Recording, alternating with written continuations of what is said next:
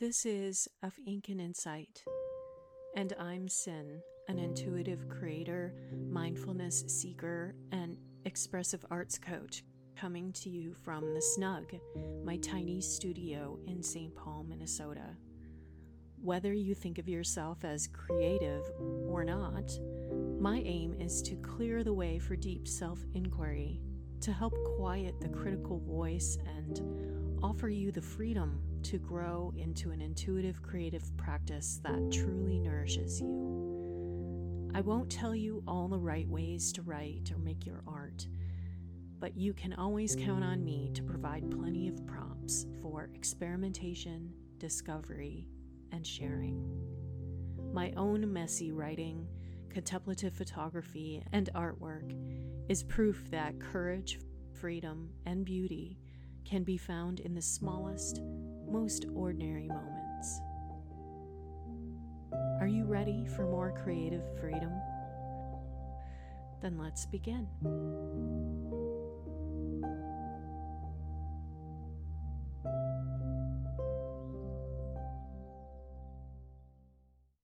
I thought I'd do a little personal check-in here on the podcast this week. For a little while, this podcast project is going to be a bit of dabbling before I begin to settle on a more predictable plan. I hope you'll keep tuning in, even though some episodes may not be super shiny or fully cooked yet. Possibly the more exciting news right now is that I've decided to spend more time in my art practice this year.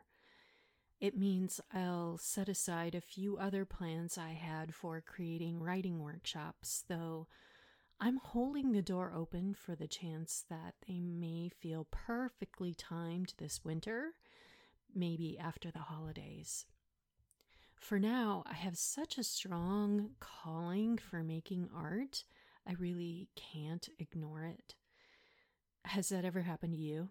Almost a primal urge to immerse yourself in a project? Well, this year, I became a member of a local arts organization that convenes one of the largest open studio events in the country. It's called Art A Whirl. I may actually be headed into serving on their board, but that's a whole nother story. Being a member means I can participate in the Art A Whirl and other artist events they produce during the year.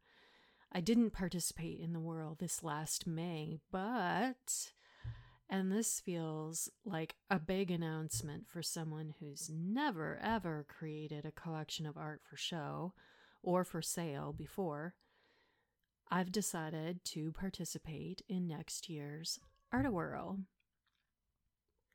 There, I've said it out loud, in front of people. I can't take it back now. What it means is that my studio will be on the map, as it were, for the public event in which thousands of people from the general public may or may not choose to visit. Most artist members have studios in the Northeast Minneapolis Arts District, which is home to a collection of buildings that are specifically allocated for artists of all kinds. It was just voted the best arts district in the nation by USA Today. So that's where most of the public will go during the Whirl days. But for me, my open studio will be my home, which is maybe 10 miles outside the Northeast Minneapolis area. There are a handful of others in this direction, so it's not unusual for some event goers to sprawl away from the massive epicenter of studios. But really, I have no idea. It could be completely bonkers, or it could be completely crickets in terms of traffic to my home studio. I can talk more later about how I plan to set up my home for the event. The more sort of essential thing to think about right now is the art and the investment in materials to make a considerable collection of art for show. Reasonable or not, I'm planning like 80 pieces, and half of them are on wood panels. The small panels are already purchased, but the bigger ones are not, and they are expensive. So after pricing them out and thinking long and hard about how many to buy, I ended up purchasing 24 large panels, 16, 24, and 36 inches squared. The total cost for all of that was over $1,200. And I'm also planning to make 8 multimedia sketchbooks with original art covers, also expensive at nearly $17 a piece with tax. I took a long time to try to think about all the ways I might regret spending this money right now. It's a huge risk, so I just want to be prepared to regret it a tiny bit. In the end, I decided that even if I somehow can't get these panels to show next spring, it still feels like the right step in my evolution to have an array of larger panels on hand. And if they don't sell, then I have the option of reusing them. Nothing is wasted. So before I clicked the button and charged my card for all of it, I created an inventory of what the entire collection might look like. I also wanted to learn if I was going to need more paper because most of the work is on paper, even if it will later be mounted to the boards. I was surprised to find that I've already cut all the paper I need. It's all on hand and ready to go. And looking around, I discovered that I probably already have around 13 pieces in progress, which are nearly done. So it may not be as overwhelming as it looks on paper. Photography can be another big expense.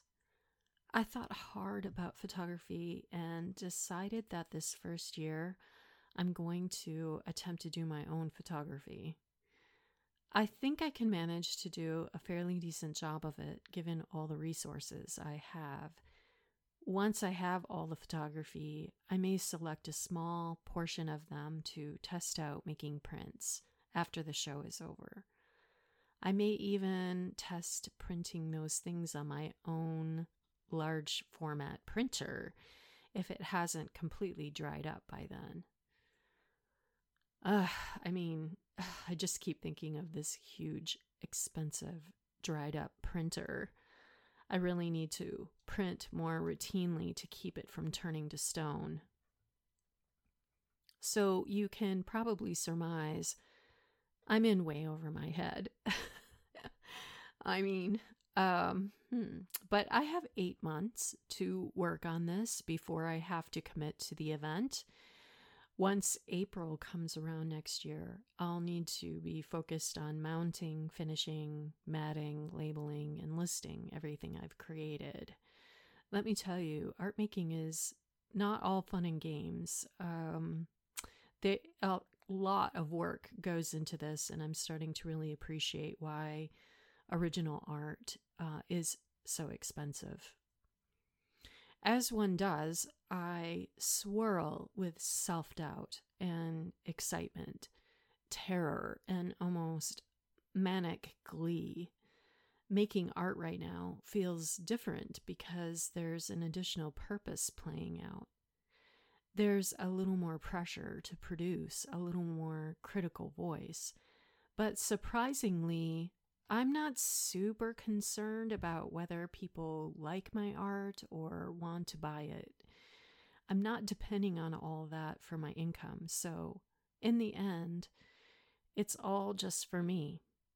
If I'm not enjoying it, I won't do it. And if I am enjoying it, I will sacrifice sleep to keep doing it. I kind of think my problem might be letting the paintings go when someone wants to take one home. I still haven't figured out how anyone can do that without grieving. But maybe after a year of working on them, I'll feel ready to let them go. We'll see. Thanks for tuning in.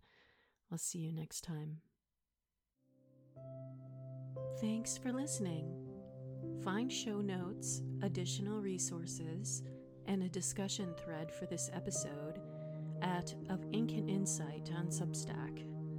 While all the content you find there is self-funded and freely available, you can help support me in this podcast by subscribing at the level that feels right for you.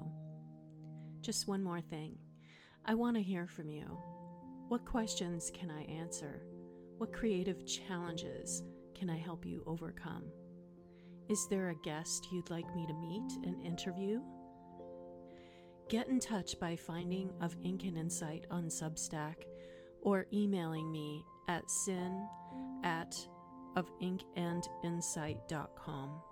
I look forward to connecting.